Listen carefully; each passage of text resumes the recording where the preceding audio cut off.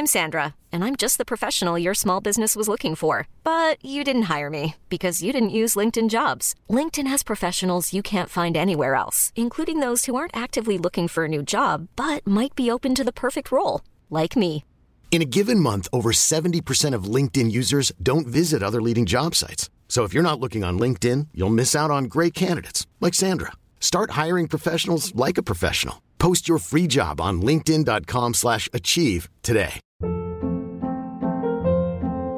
Hold up. What was that? Boring. No flavor. That was as bad as those leftovers you ate all week. Keke Palmer here, and it's time to say hello to something fresh and guilt-free. Hello Fresh. Jazz up dinner with pecan-crusted chicken or garlic butter shrimp scampi. Now that's music to my mouth. Hello Fresh. Let's get this dinner party started. Discover all the delicious possibilities at hellofresh.com.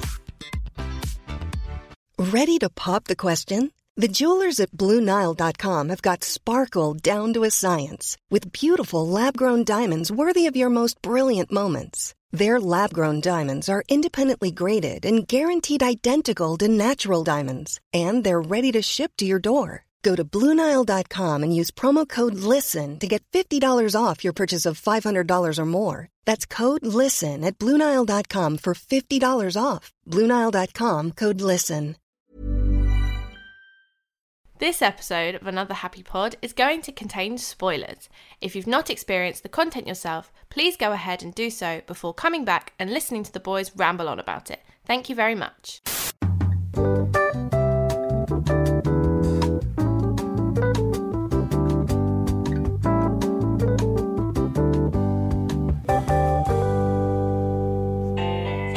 We don't talk about Bruno. We don't talk about Bruno. But we do talk about Another Happy Pod, which is the show you're listening to. Terrible. Worst introduction. Don't fucking drop your face into your palm like that. My name is Nathan. Welcome to Another Happy Pod, the show where we talk about Bruno, we talk about popular culture. I was going to say podcasts. We talk about pop culture and everything else going on in the world. My name is Nathan. I possibly already just said that. And with me is a man seemingly stranded on a desert island. It's Lawrence Icy. How are you, sir? Right, I'm good. Elephant in the room. We've been away. We had technical problems. I've moved office space upstairs. The sound is terrible. If it is still terrible by the time you're hearing it, I apologise. But in true me and Nathan fashion, we have decided that in a week of technical issues, we've decided to now record our faces. So we can now look at each other with stupid simulated backgrounds and potentially provide another thing that could go wrong. I'm in kind of like a hacker's lair, and I think you described it as the gentleman from That was a quick correction. That was a very the cunt. Hang on, no, the gentleman, the young gentleman.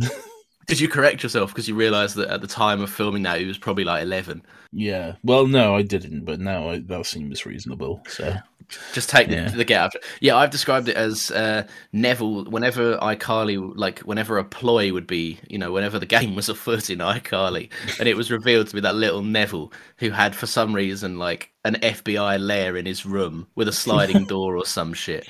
Nathan's in one of them. They lived in a house. They lived in an apartment with an elevator that went up to the fucking film studio attic or whatever. Like no, that elevator. That elevator also went directly into their living room, so anyone just walking in could just be like, "I'm now in the iCarly studio living room." No, I don't think it was an elevator for the whole building. I feel like it was just their unit, their premises. Like for that one apartment, they have an elevator that goes up one floor. Apparently, that is I'm not an architect, but that sounds like a terrible idea. That it does, right? So quickly, yeah. When you also watched Drake and Josh as a kid, didn't you? Yeah, I'm no fool, Nathan. I was always watching Drake and Josh. Did you also want their bedroom? Because that was like the sickest bedroom ever. Their bedroom was top tier, but I always thought that. So like, I wanted their room, but I wanted Megan, otherwise known as iCarly later on. I wanted her like hidden TV behind the wall, set up. So I was. You just said I wanted Megan for a little. Oh no! And then you didn't follow up. So, I was following up. No, okay. No. I wanted her set up in Drake and Josh's room. If preferable, without Drake Bell being a paedophile as well. Yeah. If I didn't have to share with him, that'd be great. But that would be great. Yeah. Do me a favor, just turn down your mic just a little bit if you can. All right. Well, I'll work this into the pod, shall I? No, we can cut this out. Or keep it in. You're editing it. I don't care. That's true. Okay. How do I sound now? Do I sound good now? You sound good. Yeah. How's your life been? Oh, it's fine. It's been fine. It's been. I've just been moving my desk around. I got a new monitor, which is very nice big wide boy. No one cares. You asked. No, it's fine. So far we've done 5 minutes and Drake and Josh, and now you're like, "How's your week?" I start talking about the week, and you're like, "Who gives a fuck?" How was your week, Nathan? My week's good. I got the week. No one cares, Nathan. So there you go. Well, I care. I got the week off work, so I have been playing lots of Lego Star Wars, and I've also been watching all the Star Wars movies. Last night I rewatched Rise of Skywalker because I finished the watch through last night. Good movie, man. I enjoy it. I enjoy it a lot. I had a really good time. So there's a lot of I'll go on this for a sec. Have you seen that viral tweet that's gone around? It's like, you know what? I don't think the Rise of Skywalker has gotten quite enough shit yet for like some of the dumb things it did, and people are commenting like, don't get me wrong, it's not. I don't think it's many people's favorite Star Wars movie, but it's still fun, and a lot of people. It's a lot of fun. Yeah, and people have commented back on it like, yes, do you know what absolutely needs some more internet harassment and bullying? The Rise of Skywalker. People do seem to act like it's the worst Star Wars movie, but it's not even close. It's very enjoyable. I had a lot of fun watching it last night. I watched that film not too long. I watched that film maybe 2 weeks ago, and it's my relationship with that is, yeah, on a first, like, I came out of the cinema and I was a bit like, I don't know how I feel about it. And I watched it again, and you told me as well, like, if you just switch your brain off and have fun, then it's a great film. Yeah. And it is. Yeah. A lot of fun. Yeah. Anyway, Encanto. Not Drake and Josh, not iCarly, not Neville's FBI basement or whatever. Not Star Wars. So Encanto is a film about a family who have magic in Colombia. They don't have magic. They have a magic candle. And yes, in Colombia. I think it's Colombia. I think it's Colombia. We should probably check that. That seems very ignorant to get wrong. Just going to fact check that one right now. It is Colombia, yes. Yes, neither of us are racist today. But any day now, that will happen. There's always more Disney movies, Nathan, for us to get wrong. Yeah, like what you? I hadn't watched this for a while. I had kind of grown. I hadn't seen this, and then I'd just very quickly grown sick of the TikTok like stuff surrounding it. But you asked me to watch this. What did you think of it? What's the TikTok stuff surrounding it? Basically, just we don't talk about Bruno being played over and over and over again, relentlessly, right. And it's a good song, but there was a good month where it was unavoidable. Like you could not go anywhere without hearing that song somewhere. So well, yeah, because it's popular and it's good. Yes. So I watched this over Christmas when I was alone and had COVID. And I had nothing else to do. So I saw that this little movie had dropped on Disney Plus, so I gave it a watch, and I had a lot of fun. I thought it was a really good, enjoyable movie. And then I said, you should watch this, it's quite good. And then you didn't. You're racist. That's why we finally got around to that. Yeah, the accusations have been laid. No, but yeah, I really enjoyed it. I thought it was a fun little family musical, engaging story, some great little jaunty tunes in there, and you have a fucking weird, not obsession, but a weird rule that musicals must adhere to, So I'm interested to see where this falls for you. But yeah, overall, I enjoyed Encanto a lot. I think it's a good movie with great performances, great songs, and there's not a lot that I would change about it. But there is some stuff. I was happy with this. Like it passed. Weirdly enough, every single song passed my movie musical rule. Lawrence's Bechdel test. Basically, no, because it always told us stuff that about the character, and you know, sometimes it's a little bit too not this film specifically. The ones that don't pass the rule are often just, I'm sad, I'm clearly sad. There's a scene of me being sad. Now I'm going to sing for 7 minutes about how sad I am. That doesn't happen in this. No, that doesn't happen in this. Every time every time the character sings about their feelings, it's about feelings we didn't know they were having already. Like a particular favorite is how you go over to Louisa's character, and she basically turns around. She's like, I'm gonna go mental, boys, and she sings a song about that. And that was like nice and inviting. Some really a good, interesting set of characters in this, which I liked. Interesting indeed.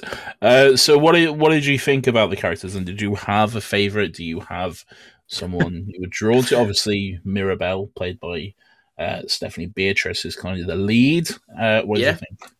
No, she's good. Weirdly enough, my favorite character in this, because I loved watching him behind the scenes. Like in all of these movies, there's such incredible detail, like attention to detail paid in like the behind the main action, like what's going on in the background stuff. Is it my man, my king with the dance moves? Is it Big Felix? It is Big Felix, yeah. Yes, because Felix is always just fresh, and he's dancing, and he's sick. He's so cool. He's so good, man. His dance moves, and we don't talk about Bruno, where he's just like doing that up and down thing. And yeah, he's getting it, man. He's going. Felix is what I wish I looked like when I put on my Hawaiian shirts. But I don't. Funnily enough, he's I read this on trivia that he's just a recolored version of Maui from Moana. Oh. Yeah, he's just they literally just changed his hair and recolored him, and obviously changed his outfit and stuff. He's not just naked with a leaf or whatever Maui was. So maybe there's some in there. Maybe he's brought some of the Rock's natural charm and charisma over to him. But yeah, no, he's a good character. But they're all good characters in this, to be fair. Like even the ones that I started off, as the movie kind of rightly puts you in the mindset of, like I started off not liking them. As the movie forgave them, I forgave them, and it worked very nicely in tandem with like being put in the shoes of Mirabel and being like, you start to feel excluded from people in the family because you're like, these guys kind of suck to a degree. And then as the plot is centered around, you know, healing the family to restore the magic, you very much start to understand their point of view, and you realize, oh, maybe I was wrong the whole time and I didn't have the full picture. Yeah, I think it goes both ways. I think, and that's kind of the thing at the end as well. There are there's a character who is sort of unnecessarily cruel and harsh towards Mirabel for a lot of the movie. Abuela is kind of very cold for a lot of the movie, and then you sort of like, as the movie goes on, and you know, as we get to the end, you sort of see why, and you find out more about her past and stuff. That doesn't necessarily change like what happened in the movie, though. I still think there are a lot of times where she is just very unnecessarily cold and very unwilling to listen to Mirabel at all. So I've got a note that just might speak to that quickly. It says, Abuela, stop being gatekeepy with your stupid candle. I swear I want to kick you down those fucking stairs. Oh, no. No, because you're right, though. At the beginning of the movie, she's so cold and dismissive. And it does feel very much like you're the odd one out. You're the, you know, which is obviously, you know, metaphors for a bunch of different things, but it's very much a case of you're the outcast of the family, like the black sheep, and we don't need you to be special. Yeah. You need us. We don't need you. It's very much that. Oh, also the house is alive. There you go. Yeah, the house lives. I at first I thought when all the kids were like, "What's your power?" and she was moving around the house and like she was like, "Yeah, the house is doing shit." I thought she was doing all that. And I was like, she's got the best power of all. And then when everyone was rinsing her, I was like, mate, she can literally control like every house. Like, you're an idiot. And then it was like, you've got no powers. And I was like, oh, the house is alive. The house is real. And then I remembered I was watching a Disney movie, and then I went, of course, the house is fucking real. Quite the fool you are. Yeah. What did you think of the other characters, though? So obviously you loved our King Felix. Yeah, King Felix, legend.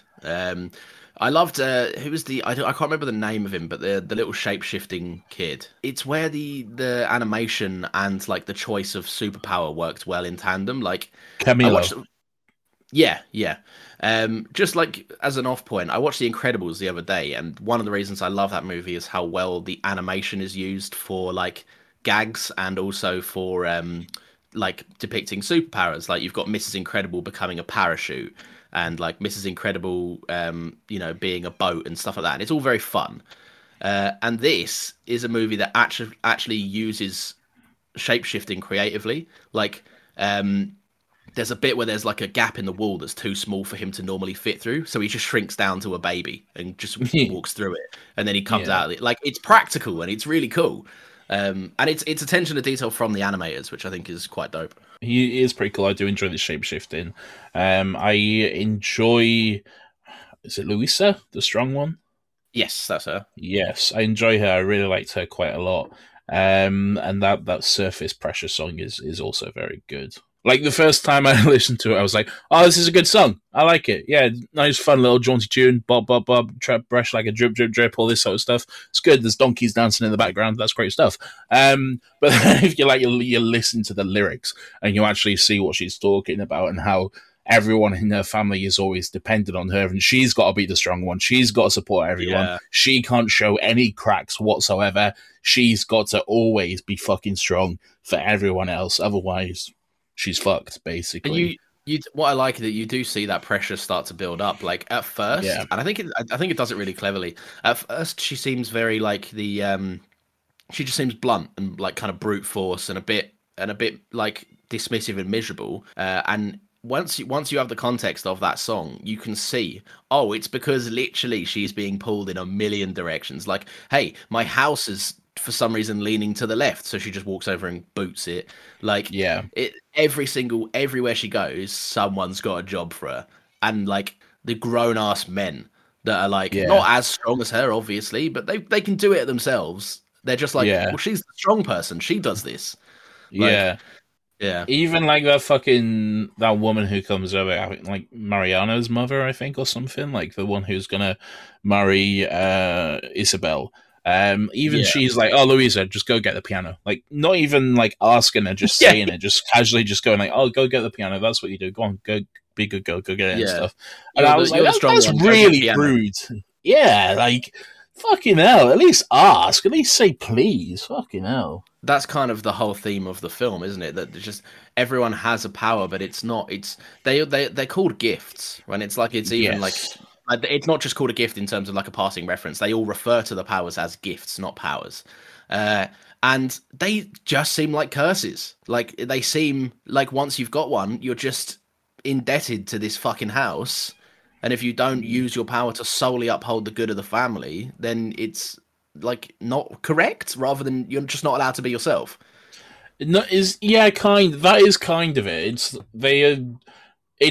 I think it's mostly for like the town. Like, they use their gifts for the town to help the people and stuff. That's why they're so like revered and loved, and because they, Abuela specifically, but they created this whole place, and they, are kind of, they're not like the leaders, but I guess for one of the better words, they kind of are like the leaders of the town.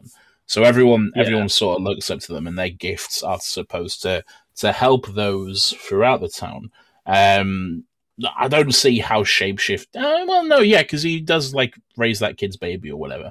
And then there's the new kid. I can't remember his name, but the little boy. He's like, he gets to hang out with animals, which seems pretty cool. And he lives in a forest, which seems outrageous. Why would you want that? It's like the whole.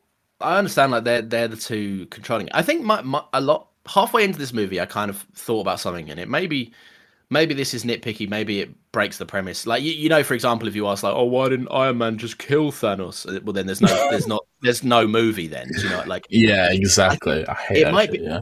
it might be a bit like that, and tell me if it is, but it's the case of like this is a very wholesome community of people all willing to work. Yeah.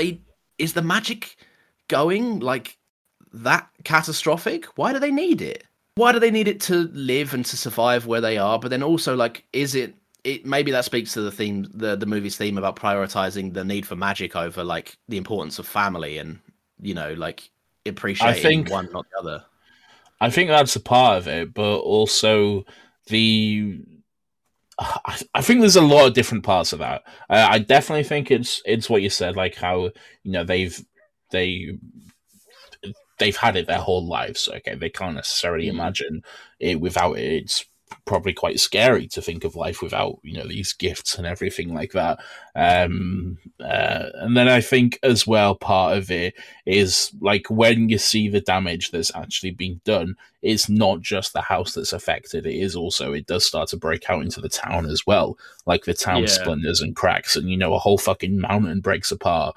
So also it could pose like quite a serious threat to the people as well. And then as well, I think I lost where I was going with this, but I feel like the magic itself is, I think there is just like quite a big element of fear there for the family, and they probably could handle without it. They could rebuild, and I think towards the end of the movie, like when the house is destroyed, and, you know, everyone learns a lesson and they start to rebuild, I kind of feel like I like this movie a lot, and I do like the ending, but I kind of felt like maybe it could have, I don't know, just hit just a little bit more if they did kind of realize that, and if they didn't just automatically all get their powers back, and they then had to just go on with a normal life, I guess. What I was expecting to come about of it was the candle's purpose there was to heal the family and to bring, you know, to provide them a fighting second chance. And then the reason it stuck around for so long is because Abuela turned into this kind of tyrant leader that relied on it rather than prioritizing her family. So when the candle started giving them the warning, like, yo, treat your family right or this is all gone, like your second chance is wasted. When the family was healed, I was really expecting the candle to go out and for them to realize that like it was the family that like had the power all along. Like if they had always worked together, they would have always managed to find a second chance. They just needed life's help in pushing in the right direction. And when it didn't do that, and then it was just like, thanks house for rebuilding yourself. I was like, so you've all kind of learned your lesson, but it seems very easy to fall back into your old ways now. Yeah, exactly. That's kind of the thing. That's why I would have kind of liked it if there had been not necessarily consequences, but just kind of like a new path for them, and they're not so reliant on these gifts. Just average Joe from down the road who is not a part of this family and just happens to live there, just gets his shop burnt down, and it's like, well, you should have been nice to that person you've never fucking met in your life. Yeah, exactly. I like the movie, don't get me wrong. It's fun, it's a good time, and it is for children, and that is something I always try and keep in mind when I think about these films. I feel like it took the whole movie to establish a theme that was extremely clear within the first 20 minutes. And then it didn't really surprise me after that. And I think that could have been fixed with the ending. Like if the ending was, like you say, like kind of like what your pitch for it just was, it could have done something quite unique and cool, but it didn't, and it's for kids, and I'm not the target audience, so what do I know about it? Like, but also, what it did isn't bad in any way. No, like it's a good story. It's heartwarming, and there's some really good stuff along the way.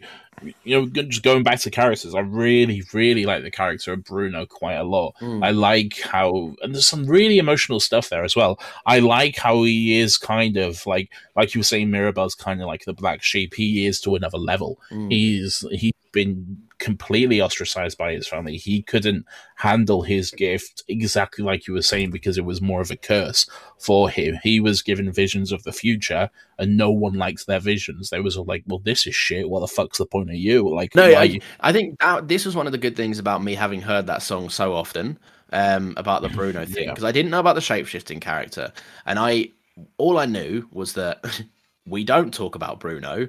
The entire town is obviously shit scared of him. And also that scene where, you know, he says like rats along his back or something like that, and it's the shapeshifter in Bruno's form. The only thing that was the reference I had for Bruno going into the movie. So I was tricked into it by like the movie's like media presence. You fell for the propaganda. I did. And when it was revealed that, like, I loved the reveal that it wasn't that Bruno said something and it came true. So he was going around being like, oh, it's going to rain today on your wedding day, and he like deliberately fucked up people's shit. It wasn't that at all. It was just a case of, you don't like what you want to hear. Like, you wanted to hear it, you didn't like it. Stop blaming me for it. Yeah, exactly. Yeah. He doesn't control the visions that he gets. He just gets them. He's not saying specifically, oh, this is going to happen to you. It's just what occurs. Literally, don't shoot the messenger, but they did. And I love the fact that he's like, I can't handle this. You know, this isn't a good place for me. I need to leave. Yeah, but also I can't, because this is my family, and I love my family, and I want to be with them, but they don't want to be with me, it seems like. So he's just kind of like fucking lives in the walls. And like the moment where you see he's got a little dinner set up, like right next to where they have. Yeah. It's so heartbreaking. It kind of hit me on two levels, because at first I was like, oh, he set himself up a little plate, but he's separated. You know, like, that's nice. It's a nice metaphor for the movie, like, you know, being cast out from your family, but still desperately trying to be a part of it. But then also it hit me even more so that, like, it's not even a plate. It's like chalk drawings of a plate and a fork and a knife, and like on some like wooden crusty table he's built out of shit. And I was like, oh, this is fun. It was tragic. It was so, like, he was a genuinely very, very interesting character. And at first I was terrified that Disney would do that thing that Disney often do, where the threat of the movie is just a big goofball with no sustenance. But he wasn't a big goofball. He was, but he was also that way for a reason, and he had emotions behind him. It's good. It's good stuff. Good character, very, very good reveal. And I like the bait and switch of, like, everyone in that family should know that he wasn't a piece of shit. Yeah. And I think they do. I think they do as well, because, or maybe they realize it, but there's a really heartwarming moment at the end where, like, when Bruno does come back, and he's straight away, he's kind of just like, he's over-explaining himself. He's very quick. He's saying, like, I left, here we go, blah, blah, blah, here's all the stuff that happened, I'm sorry, I messed up, blah, blah, blah, here it all is. And, like, his sisters don't say a word, but then they just immediately just hug him. Yeah. And just welcome him back, which is really, really sweet. I really enjoy that moment. Yeah, it's nice. And like I say, that whole character arc is just nice. And it was a good switch for the movie, because there's almost no antagonist of the movie, which is very interesting. There's not, no, which is kind of refreshing. It is. And there's a lot of refreshing stuff in this. Like, I liked that she was like, Mirabel took it upon herself. She was like, let's go fix the miracle. Let's go save the miracle. And a big musical fanfare happened, and it just cut out, and she was like, how the fuck do I save that? It's a concept. What am I doing? There's good little switches out of this, which is fun. I remember being in the cinema watching Interstellar, the Nolan movie. It's not really related, but it kind of is. And then I was like, it was like probably about 3/4 of the way through the movie or something, and I was just sat there thinking, there's no villain in this. This is refreshing. There's no antagonist. There's no one causing problems. I'm like, this is quite good. This is refreshing. Movies should do this more often. Yeah. And then immediately Matt Damon shows up and tries to kill fucking thingy. But yeah, I enjoyed it for that period. I actually enjoyed it quite quite a lot. No, I think it's a good movie, but yeah, it's same thing, kind of. Yeah, no, it is, and it's like that. It's like that feeling of I wish they'd stayed dedicated to that idea. It does turn the kind of perspective round from the audience, because you look for an antagonist. Naturally, you look for the people that are causing the problems, and you're forced to confront the uncomfortable truth, which is the fact that it is her family that have caused every single problem in this. Like, yeah, and she's not been involved in it, despite her being kind of like the cast out or shunned member of the family. It's fucking absolutely shit all to do with her. Like, and everyone in the family has kind of had some degree of a hand to play in it. Yeah, just like in the broader sense of like shutting out Bruno, despite knowing that he was a good guy and they treated him unfairly. And also mainly Abuela, who has just been kind of like gatekeeping the whole family miracle thing, and like, this is the way it's been. I can interpret a candle better than you can. Like, I know what it's for, you don't. It's difficult because, like, say, for the most of the movie, she is probably the closest thing we have to an antagonist. Really, she's just, like I say, very cruel towards Mirabel. So it's hard to be, supportive or whatever of her. I do like her character, though. I like when you find out more about her backstory and like what happened to her with her husband or partner or whatever, and everything like that, and just how much she obviously very much loved him, and then losing him and having to raise fucking 3 kids on her own. That can't be easy at all. It's really heartbreaking stuff, and I do like that sense of her character. It's hard, I guess, to be the one in charge when like what you're in charge of is keeping a whole fucking town alive. I guess like that. Yeah, that can't be easy. I thought her arc was kind of a very nice and definitely necessary, like, kind of double meaning and metaphor for, like, basically boomers that view kids or grandkids as their property because they derived from them. They have a stake and an ownership and have what they perceive as like a valid opinion on what that person should be and what their life has to amount to. And I thought it was very necessary because it was one of, like, I mean, it's a tired trope and it has happened in a few things, but this was the clearest example I can think of in recent memory where an old person has to confront the fact that, oh, my views are outdated and I'm wrong. Like, and it's interesting, and it's definitely necessary, and it also, what I quite like is it teaches kids to confront that as well. I was just gonna say, I didn't thought about that. I think it will teach kids to say, like, because Mirabel does come to the conclusion after a lot of self-doubt, she does come to the final conclusion, nah, this is on you. You fuck this, not me. And I just think I think that's lovely. It doesn't show the kid as the irresponsible, careless one, and like the one that's like, oh, the miracle, I fucked up the miracle, I got to fix the miracle for Ma and Pa or whatever. Like, she reaches a bit deeper and has a more serious arc, which is obviously still, it's shown to be fun because it's a kids' film, but it has a nice message that I think is definitely important. What do you think of Isabel? She's kind of the opposite of that point. Like, she's the kid that goes for it all and does overcorrect herself to bend to the view of what she should be in her family's eyes. And you can see it kind of complements the Mirabel storyline, because she's fucking broken because of it. Like, she's marrying someone she doesn't want to marry. She has to she has to be like the picture perfect embodiment of like beauty and like held up in this high esteem of everyone. That is wrong, and it's not fair to put that much pressure on a kid.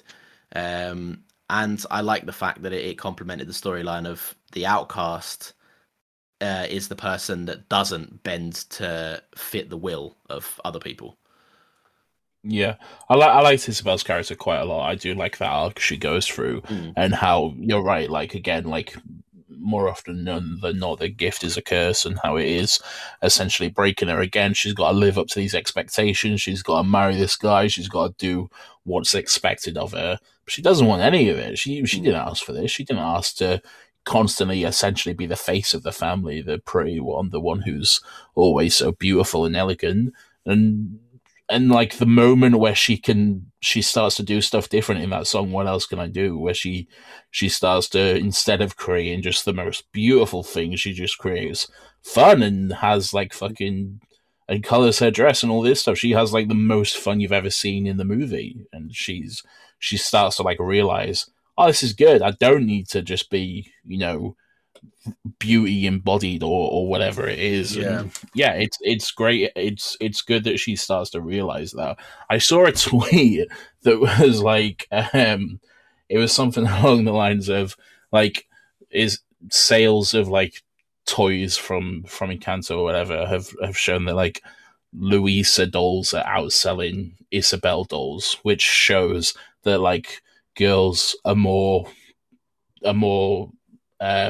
girls would rather be like a strong person than someone who's just pretty. And it was like, okay, way to miss the entire fucking point of that character. Oh, Jesus. Yeah, it's surprising how much this movie, there's subtleties to it. In some ways, I think it's very obvious. I think it's a very clear movie with a clear point. But the stuff I really appreciated was not the main plot, which was it's that each of the characters go through a subtle arc. And it's entirely kind of like, I think most of the important characters are women, and that's cool. But also they're about different types of women and how women don't have to just be put in boxes as the strong one, the pretty one, the smart one. Yeah. And that's like it's how that's still a message that needs to be taught is baffling, but I'm glad it is being taught. But yeah, good stuff all around. Yeah, I enjoyed it. Music good, Lin-Manuel writing, yeah, great. All right, cool. Well, thank you for listening. That's just to you, Nathan. What a nice chat this has been, and thank you to everyone that's tuned in. Great, good stuff. Next week we're going to be doing this.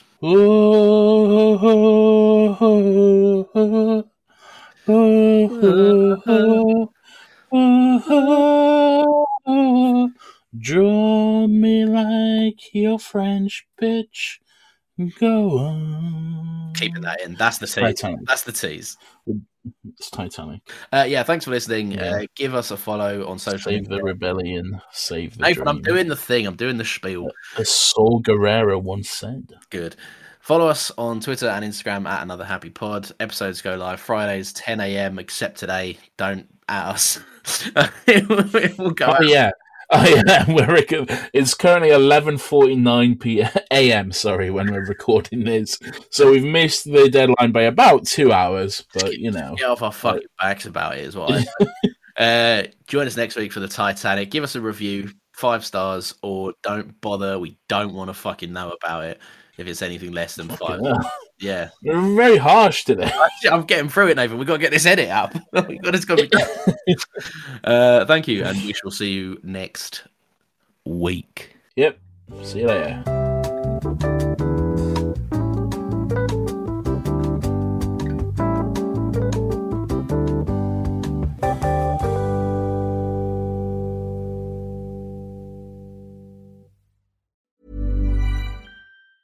Ever catch yourself eating the same flavorless dinner 3 days in a row? Dreaming of something better? Well, HelloFresh is your guilt-free dream come true, baby. It's me, Keke Palmer. Let's wake up those taste buds with hot, juicy pecan-crusted chicken or garlic butter shrimp scampi. Hello Fresh. Stop dreaming of all the delicious possibilities and dig in at HelloFresh.com. Let's get this dinner party started. Even when we're on a budget, we still deserve nice things. Quince is a place to scoop up stunning high-end goods for 50 to 80% less than similar brands. They have buttery soft cashmere sweaters starting at $50, luxurious Italian leather bags, and so much more. Plus, Quince only works with factories that use safe, ethical, and responsible manufacturing. Get the high-end goods you'll love without the high price tag with Quince. Go to quince.com/style for free shipping and 365-day returns.